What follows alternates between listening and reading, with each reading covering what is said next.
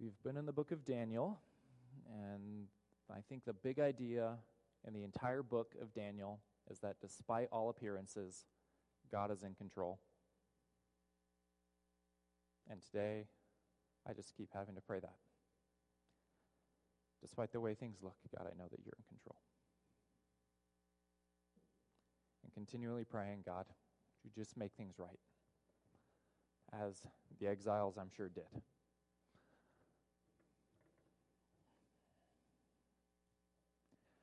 And so we're continuing in Daniel today. We're going to continue, and we're going to be essentially reaching the halfway point today as we finish up chapter 6.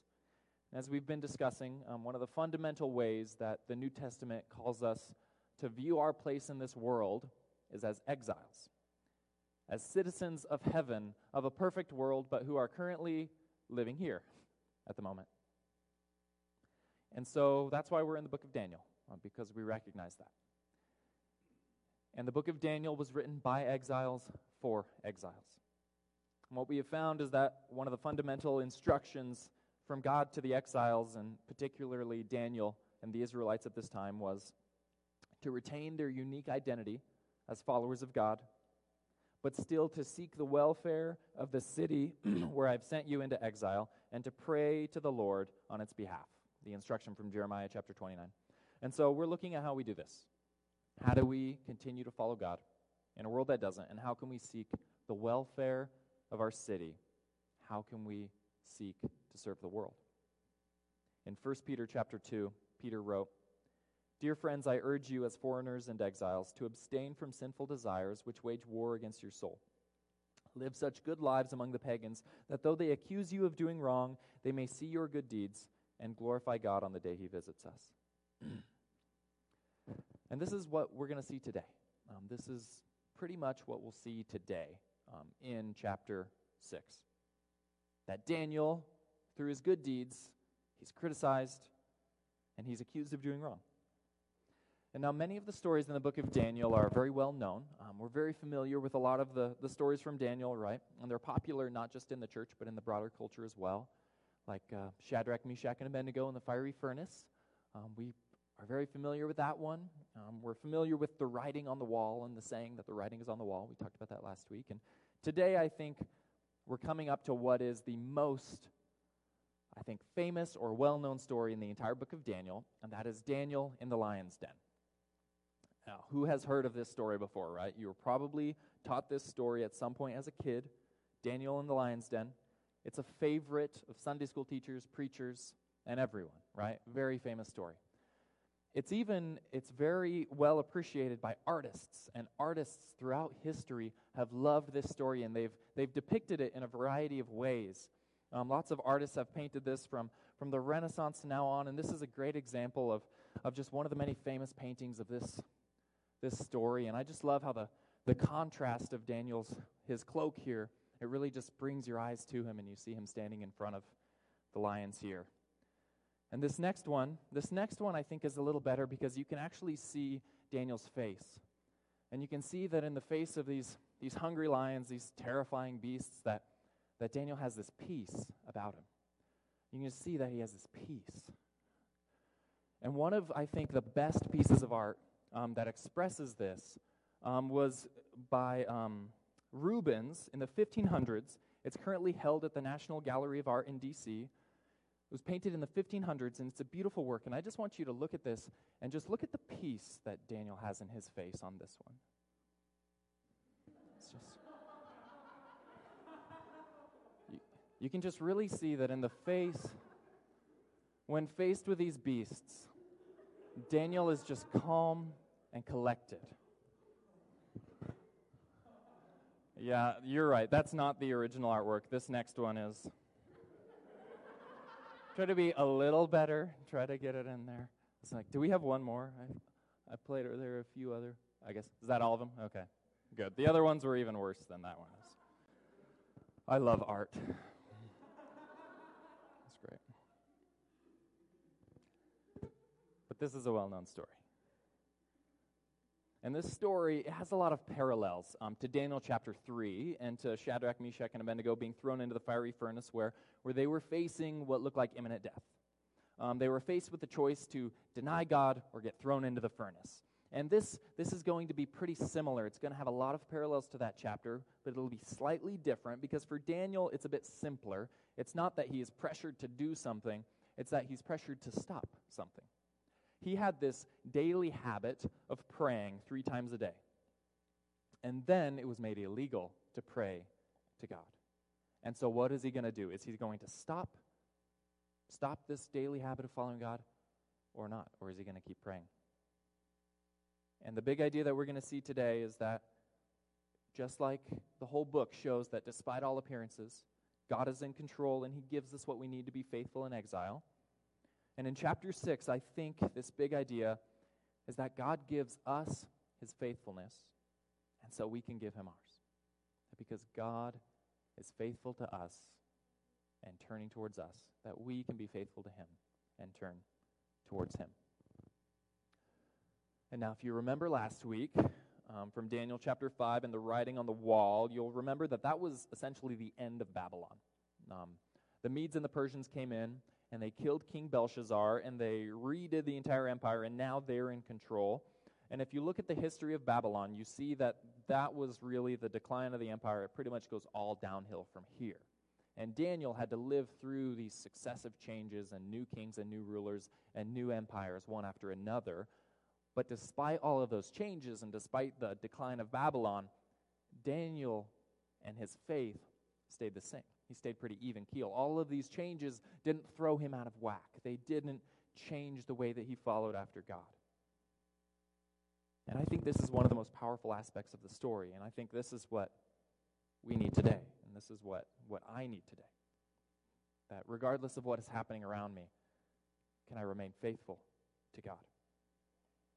And as the story gets going, we'll see another little parallel to chapter 3, and that is that Daniel's success as a ruler and his devotion and faith is going to lead to a bad place, essentially, right? Like his faith and his excellence doesn't lead to everything going well. It actually has the opposite effect. It's because of his faithfulness, it's because of his integrity that he's faced with suffering. And so we're going to look at that today. We're going to look at what Daniel has in his faith that allows him to keep this integrity, to keep this character, to continue to follow God even when it's hard. And I think what we're going to see is that it's his relationship with God in prayer. It's his commitment to turning to God in prayer over and over, whether it's easy or difficult. And that is going to be the most beautiful part of this story. So if you have your Bibles open to Daniel chapter 6, or have your Bible on to Daniel chapter 6, we'll also have it on the screens here. Let's look at this. Let's see what we find in Daniel chapter 6. We'll read through essentially the whole thing, a few verses at a time here. Daniel chapter 6, verse 1. It pleased Darius to appoint 120 satraps to rule throughout the kingdom, with 3 administrators over them, one of whom was Daniel. The satraps were made accountable to them so that the king might not suffer loss. Now Daniel so distinguished himself among the administrators and the satraps by his exceptional qualities that the king planned to set him over the whole kingdom. Now, I don't know why they don't translate the word satrap here. I kind of want my money back almost, like, hey, this is a translation. Tell me what satrap is. But sometimes there are some words in the Bible when they just decide that the original word here is the best, and you just need to go find a dictionary and figure out what it actually means. There are a few words like this. Seraphim is one of them. Look into a dictionary sometime and see what you find.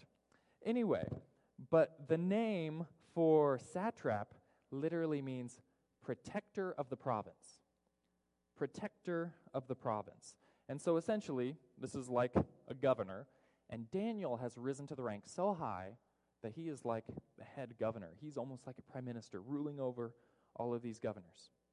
And so, of course, the other leaders are jealous. We see this in verse 4. At this, the administrators and the satraps tried to find grounds for charges against Daniel in his conduct of government affairs, but they were unable to do so. They could find no corruption in him because he was trustworthy and neither corrupt nor negligent. Finally, these men said, "We will never find any basis for charges against this man Daniel unless it has something to do with the law of his God."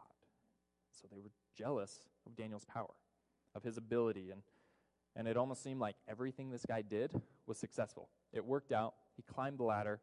He was a good worker, and he was a good guy, which is really annoying, right, when someone has it all? Because we know it's rare and it's hard to find someone who does both. I think we know plenty of people who are really good and really kind and really moral, but then they're kind of late all the time, or maybe they're just a little too easygoing that nothing they do is really of that high quality. Or then we know some people who are like on it, and they're going to show up early with Excel sheets ready to go, but maybe they're a little uptight, or they're kind of rude, or maybe they're just not great in social situations. Like, it's hard to be both. It's very rare. But Daniel here apparently has it all. And not only does he have that, but he has high-quality character, right, where he seems to follow the law of God great. And he has the best of both worlds. He has it all. And there's no gap between his personal life and his private life, which again is very rare. And we know eventually, like if someone is a different person at home than they are in public, eventually the private life catches up to you, right? I mean, we've heard it time after time. A politician, an athlete, a lot of the times, where they'll rise up through the ranks, all of a sudden they'll become famous, and then something from their private life pops up, or something from their private life gets brought to light for everyone. Happens all the time.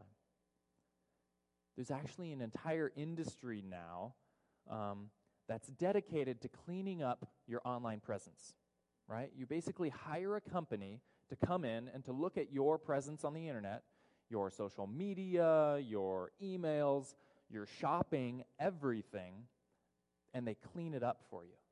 They make it look good. They make it spotless. It's hugely popular. The online reputation management industry, as it's called, is currently a $1.2 billion per year industry, and it's expected to grow to $2 billion by 2025.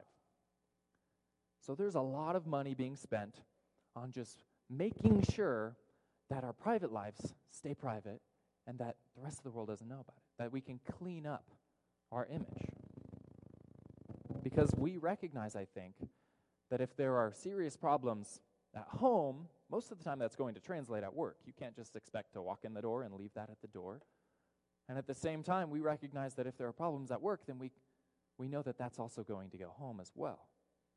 But Daniel is faithful in all areas of his life. He's the same guy at work, the same God follower at work as he is at home and in all of his life. And I think this part about Daniel, it forces us to ask ourselves that same question of, are we being faithful in all the areas of our life? Are we being consistent followers of God in every area of our life? And the thing about this that we have to recognize is that if we're going to be faithful in one area, we have to recognize it's all connected. That our faithfulness in life permeates every aspect of our life. And so if we're going to be unfaithful in one area, we have to recognize that's going to affect everything. If we want to be like a great Christian who's faithful to God and disciplined, but we're not showing that same discipline and we're not showing that faithfulness at work, then we have to know that it's going to work both directions, and eventually one will bleed into the other, and most of the time, it's the unfaithfulness at work that would then bleed into our faith. Jesus explained the meaning of his parable on the shrewd manager in Luke chapter 16, verse 10, when he explained the meaning that whoever can be trusted with very little can also be trusted with much, and whoever is dishonest with very little will also be dishonest with much. And so if you have not been trustworthy in handling worldly wealth, who will trust you with true riches or spiritual health? And so when we look at how do we be more faithful to God, how do we be more committed to God in our faith, frankly, I think we can also look at some of the very basic, very practical aspects of our life. Are we being faithful at work? If we're an engineer or a construction worker, or if we're in medicine, are we doing that to the best of our ability? Because that's going to affect the way that we also approach our faith. Maybe we have a job that we don't want to do forever. Maybe we're a barista or we work at a store. The way that we are doing that now even is still going to be the way that we approach our faith. Maybe we don't have the faith that we want, but nonetheless, are we doing it to the best of our ability? Because when we're faithful to our work, even our small work, even the work that we don't want to do forever, that is going to affect the way that we approach everything else, and especially our faith, because it's all connected and it works in both directions. And so we have to ask ourselves, I think when looking at Daniel in this chapter, we have to ask ourselves, am I being faithful with what I've been given? Am I being faithful with this life that God has given me and with the people around me, with the job I have, with the relationships I have? Am I being faithful in these areas? Am I being faithful with what I have been given? The next thing to notice when we see that these guys were jealous of Daniel and they were coming after him is that true Christ-like character will almost always lead to conflict, right? This is the same point we talked about in Daniel chapter 3. I'm not creative enough to come up with a new one. And I think that this is still the same thing that's being taught just again.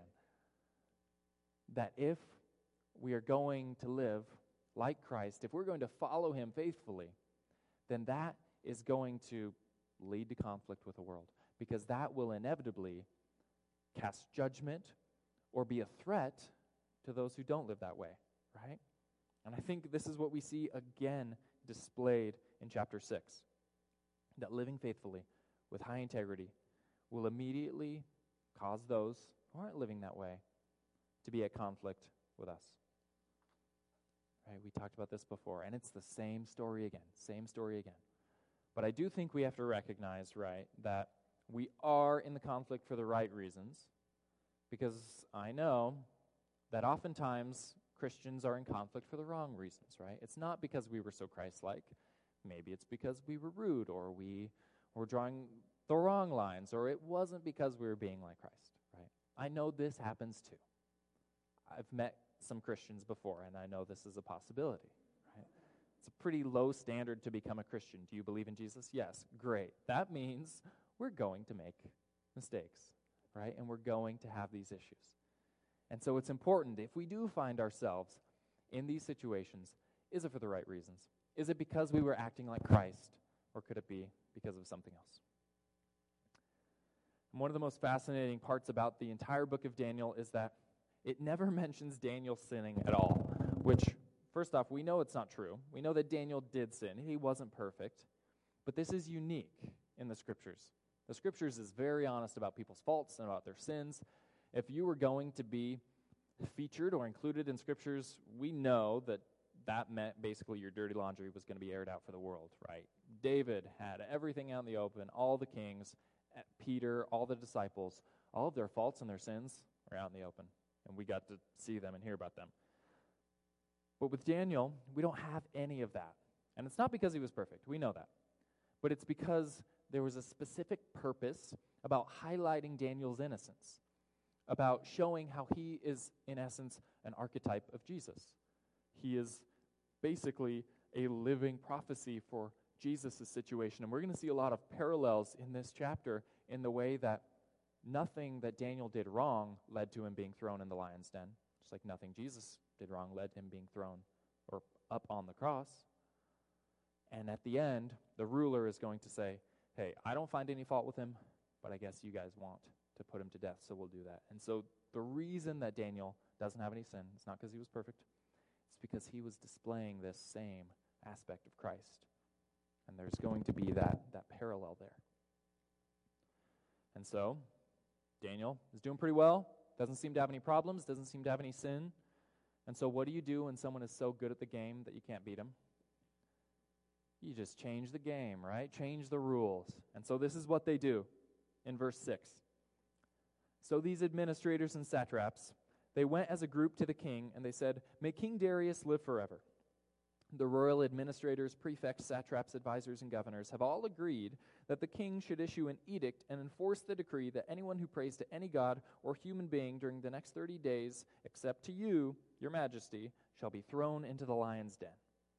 Now, your majesty, issued the decree and put it into writing so that it cannot be altered, in accordance with the law of the Medes and the Persians, which cannot be repealed. And so King Darius put the decree in writing. First, can we just acknowledge that they don't have a jail? They just go straight to the lion's den? What is that? Why not just have a holding cell? But I guess straight to the lions. That's what they do in Babylon. But now there's a problem, because as we saw in the beginning, it seems like Darius and Daniel have a pretty good relationship, and Daniel is pretty high up. And it sounds like the king actually likes Daniel, but the king here was basically pressured and tricked into doing this, and it's going to lead to him losing, I think, the one guy that he needs the most, the guy that is basically running his kingdom for him. But nonetheless, he's going to do it. Jump ahead to verse 10. Or I guess, well, we are on verse 10. So verse 10, when Daniel learned that the decree had been published, he went home to his upstairs room where the windows opened towards Jerusalem. 3 times a day he got down on his knees and prayed, giving thanks to God, just as he had done before. Then these men went as a group and found Daniel praying and asking God for help. So they went to the king and spoke to him about his royal decree. Did you not publish a decree that during the next 30 days, anyone who prays to any god or human being except to you, your majesty, would be thrown into the lion's den? The king answered, the decree stands, in accordance with the law of the Medes and the Persians, which cannot be repealed. Then they said to the king, Daniel, who is one of the exiles from Judah, pays no attention to you, your majesty, or to the decree you put in writing. He still prays 3 times a day. When the king heard this, he was greatly distressed. He was determined to rescue Daniel and made every effort until sundown to save him. So Daniel's guilty. He just broke the law. He broke the king's decree. And now I don't think that Daniel was just planning to go out and to break the law and to make this big public act of civil disobedience. I don't think he was planning that at all. This is just what he did every day. This was just his life. It wasn't that he was a disobedient guy and then that's why he prayed. It's that he was a praying guy and that's why he disobeyed, right? And we remember in chapter 1 that Daniel didn't do something that he was asked to do. He was asked to eat the meat and drink the wine, and he said, I won't do that. And now it's like it's flipped. Now it's something that Daniel won't stop doing. It's, hey, stop praying, stop doing this, and Daniel won't. And I've heard it many times before. One of the churches I used to work in, average age was about like between 75 and 85. And at this point, Daniel is probably in his mid-80s. And I've heard it a million times from gentlemen in their 80s that I've done this for 80 years, and I'm not going to stop now, right? Or this is the way I am, and you are not going to change me now. Don't expect that.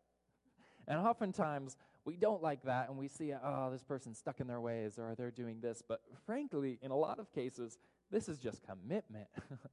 This is commitment and faithfulness. And in the case of Daniel, he's now in his 80s, and he's like, this is what I do. I pray 3 times a day, and you're not going to stop me now. This is still who I am and what I'm going to do. And when it comes to prayer, I think that's something we can be stuck in our ways about. I'm just going to pray every day. I'm just going to have this boring routine of turning to God in prayer 3 times a day every day. And that is a good thing. May we be consistent and faithful and maybe even stubborn in this. Daniel prayed every day, and he wasn't going to stop just because the rules are changed now. And this is pretty amazing because, frankly, it would have been easy to take a day off, right? Like, hey, we get it. You've done this for 80 years. Just take a day off. Like, you can skip one day. Like, I think God knows you're faithful. Like, you've been doing this in exile for a long time. You'll be okay. You'll be forgiven, right? Or at least just like maybe don't do it by the window, Daniel. Just a thought. Maybe do it, in the closet or somewhere else. But Daniel's like, no. I've been working my whole life towards developing this relationship with God in prayer, and I'm not going to let anything get in the way of that. I'm not going to stop. And he developed this practice and this rhythm in his life, and so he continued doing it. He turned to God in prayer.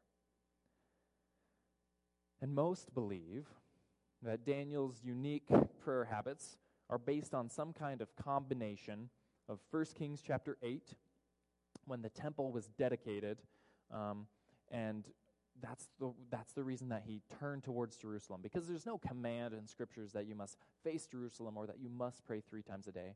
And so most believe that Daniel was just remembering the fact that God's presence was in the temple and that the sacrifices at the temple were taking place 3 times a day. And so Daniel, using that to remember and to turn to that place in prayer, he practiced that. It's that combined with, I think, the instructions from Jeremiah that we read in the beginning to pray on behalf of Babylon, to seek the welfare of Babylon. And so Daniel just turned this into his prayer routine. It wasn't something commanded or instructed.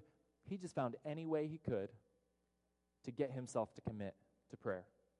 And this is what worked for him. This is what he decided. 3 times a day, I'm going to go up to my room, I'm going to face Jerusalem, and I'm going to pray to God.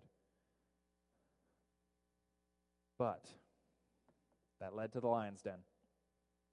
So verse 16. So the king gave the order, and they brought Daniel and threw him into the lion's den. The king said to Daniel, "May your God, whom you serve continually, rescue you." A stone was brought and placed over the mouth of the den, and the king sealed it with his own signet ring and with the rings of his nobles, so that Daniel's situation might not be changed.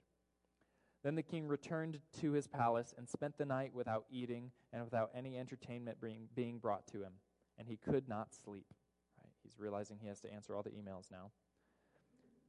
And so at first light of dawn, the king got up and hurried to the lion's den. When he came near the den, he called to Daniel in an anguished voice, "Daniel, servant of the living God, has your God, whom you serve continually, been able to rescue you from the lions?" Daniel answered, "May the king live forever. My God sent his angel and shut the mouths of the lions. They have not hurt me, because I was found innocent in his sight, nor have I ever done any wrong before you, your majesty." The king was overjoyed, and he gave orders to lift Daniel out of the den. And when Daniel was lifted from the den, no wound was found on him, because he had trusted in his God. At the king's command, the men who had falsely accused Daniel were brought in and thrown into the lion's den, along with their wives and children, and before they reached the floor of the den, the lions overpowered them and crushed all of their bones. That's usually the part that gets left out of the Sunday school teaching, which, for good reason. That's pretty uncomfortable, and we recognize that wasn't God ordering that or God doing this. This was just a crazy, unbelieving king who decided to have a lion's den instead of jail. This is just the way this guy operates, and so that's what he did. Verse 25. King Darius wrote to all the nations and all the peoples of every language in all the earth, "May you prosper greatly. I issue a decree that in every part of my kingdom people must fear and have reverence for the God of Daniel. For he is the living God, and he endures forever. His kingdom will not be destroyed. His dominion will never end. He rescues and he saves. He performs signs and wonders in the heavens and on the earth. He rescued Daniel from the power of the lions." And so Daniel prospered during the reign of Darius and the reign of Cyrus the Persian. So that's the story. That's Daniel in the lion's den. A man so devoted to prayer, so devoted to being faithful to God, and who had developed this faithfulness that it led to him facing imminent death. But yet he still made the choice to follow God. He still made the choice to follow God, even when it was difficult. And here's what we see in this. One of the things I think we see is that faithfulness in prayer, I don't think it just happens. I don't think we can just decide one day this is what we're going to do and then that's it. I don't think there's any shortcut or technological aid that can help us to develop this. I don't think there's anything other than a lifelong commitment to doing this and time again of making the decision to turn to God in prayer. Right? That Daniel did this, and it takes time. It takes time to develop a rhythm and a habit of prayer, of turning to God. It's not just going to happen. But I think we recognize that that's kind of the way it should be. Right? Anything that is worth doing typically takes time, right? Typically it can't just happen right away. And I think the question that this causes us to ask is that, frankly, even if our prayer life, even if the practice of our faith is going to lead to the lion's den, are we in it just for the results or what we can get out of it? Or are we in it just because we want to practice our faith? And I think that we have to ask ourselves, do I love the practice of faith or just the results, just the fruit? Because I think when it comes to following God, it's important for us to actually value that following, not just what we get out of Him, not just the results of our faith, but actually the practice of turning to Him, actually the practice of being with Him, actually Him, loving Him. And this is especially important because the practice of our faith is what we have control over. We don't have control over the results. Daniel did not have control over whether or not this would lead to the lion's den or another promotion, but nonetheless, he chose, I'm just going to commit to the practice of praying to God. And I think we have to love the practice of our faith. We have to commit to the practice of our faith, not just the results. Now, NBA star Steph Curry is one of the best three-point shooters in NBA history. He's currently second all-time, and he owns dozens of three-point records. He owns the record for the most threes in a season, in a month, in a week, and in a game. He makes a lot of threes. And Curry is well known for having intense practices and for practicing a lot of the things that no one else wants to practice, like even down to the fundamentals of where on the ball his hands are placed. And this is a guy at the top of his game who still spends about an hour every day just catching the ball and making sure his hands are in the right place. Simple fundamentals here. Just working on these little things over and over again. And he says, this is something you have to practice because it's not something that anyone is ever born with these fundamentals. And when asked why more people don't work on this and why people make fun of him for working on it, he said that quite simply, players and sometimes coaches are impatient with the process. We rush things, and I've been guilty of this. A lot of players want to practice their shooting technique one day, 1 week, or 1 month and expect to be knocking down threes. I decided that I was going to focus on what I could control, how much I practiced. I try to love the process and not just the results. So he's decided, I love practice. I love working on this, and that's translated into game time. It's translated to results. And I think this is, frankly, brilliant advice from a basketball player on the way that we should approach our faith, on controlling what we can control. And we're not meant to have control over the results. That's kind of the point of faith, that we don't do things in order to get a certain outcome. We do them because we're called to it. For God's sake, we're invited to come to Him over and over again and to never stop praying, regardless of the circumstances, regardless of if it is easy or difficult.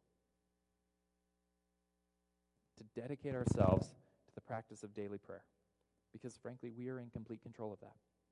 We're in complete control of that. And so I want to challenge us this week to do this. I think this passage is an easy one to pull an application out of, right? Sometimes we have applications, sometimes we don't because they're so spiritual. This one's pretty simple. And so I want to challenge us to do exactly what Daniel did, okay? Can we try this week? I think we have a lot of things to pray about. So maybe this week, can we try to pray 3 times a day? Morning, noon, and night. To commit. Tomorrow, Monday, we're going to pray 3 times a day. We're going to pray in the morning, whether it's 5 minutes, 5 seconds, whether we just start off with, God, I want to pray 3 times this week. Amen. Just start it. Just control that aspect.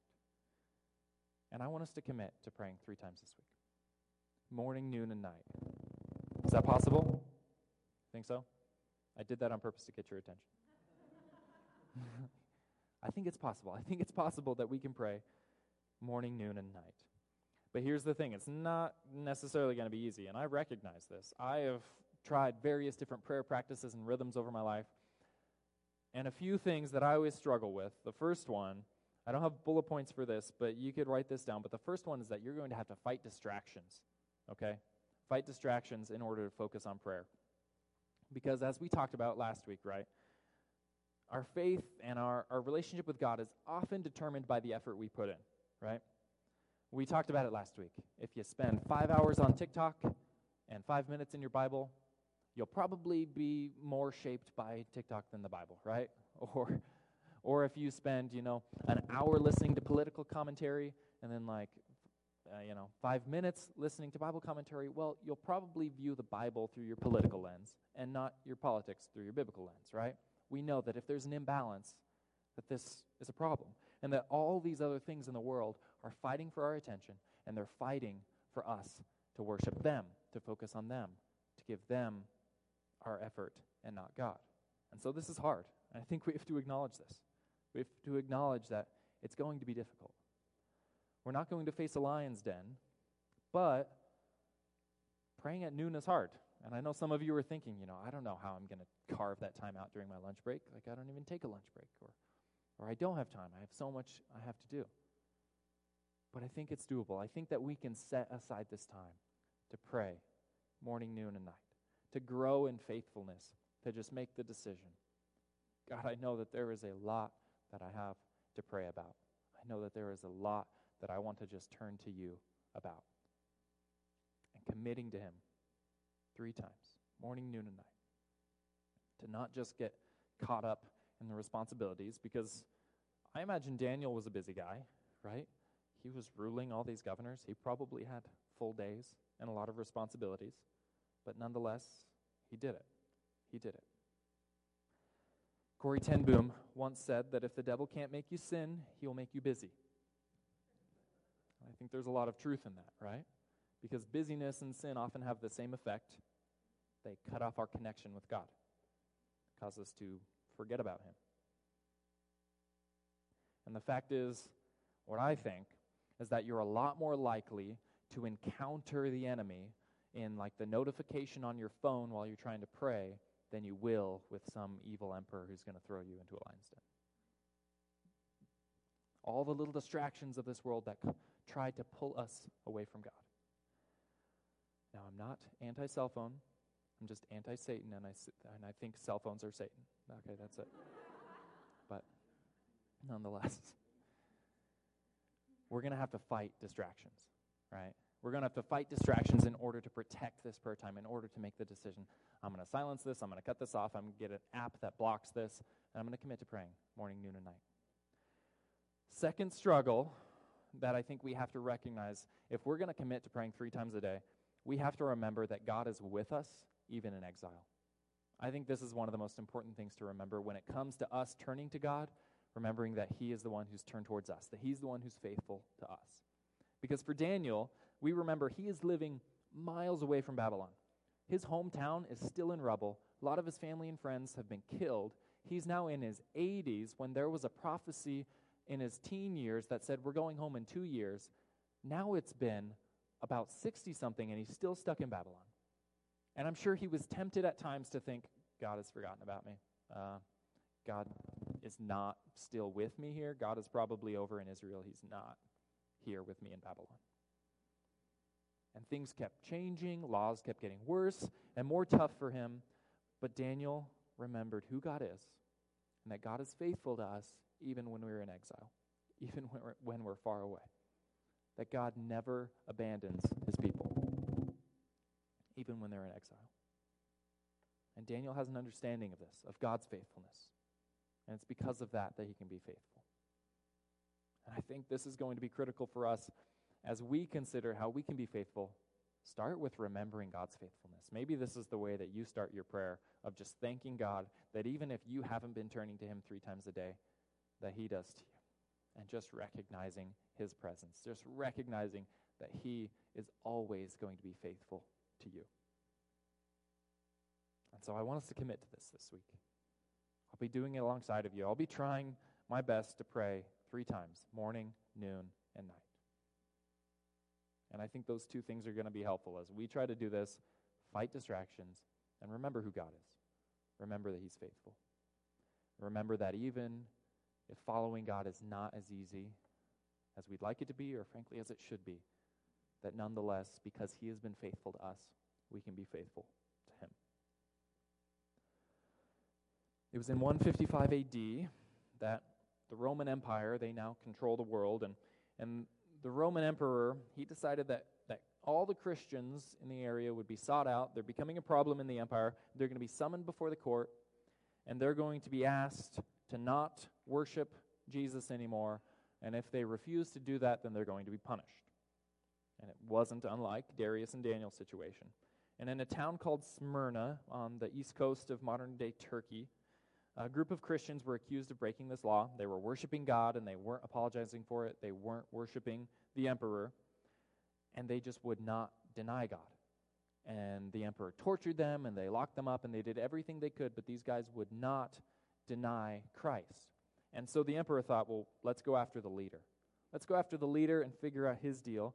The leader was the bishop Polycarp. Have you ever heard of Polycarp before?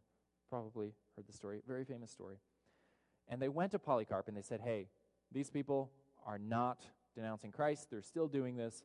Make them stop. Polycarp said, no, I'm not gonna make them stop. So he was offered a bargain. Okay, well then you deny Christ, and we'll forget about this whole thing. We'll let everyone else go. We'll let you go. We'll be good. Polycarp said no. So Polycarp was tied to a post in the middle of one of the Roman Colosseums. He was taken to the Colosseum.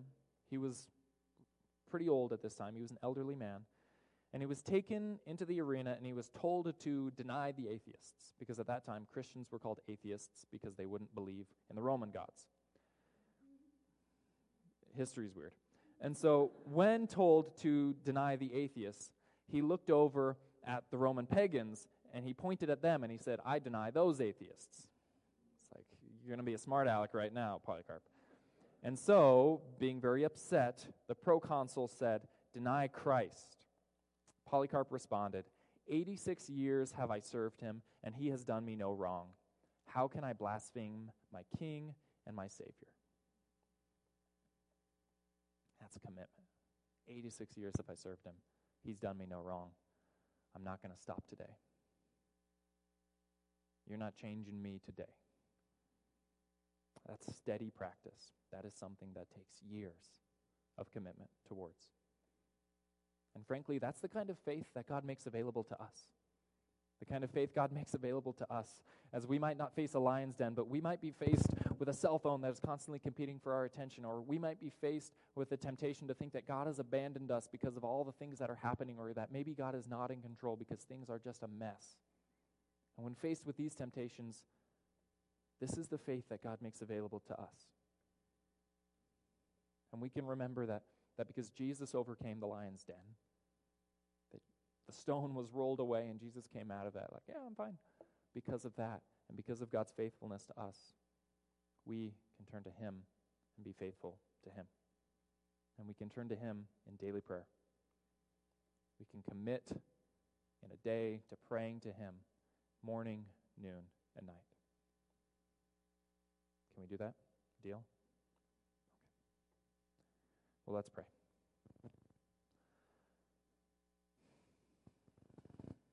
Father God, we just pause now and turn our attention to you.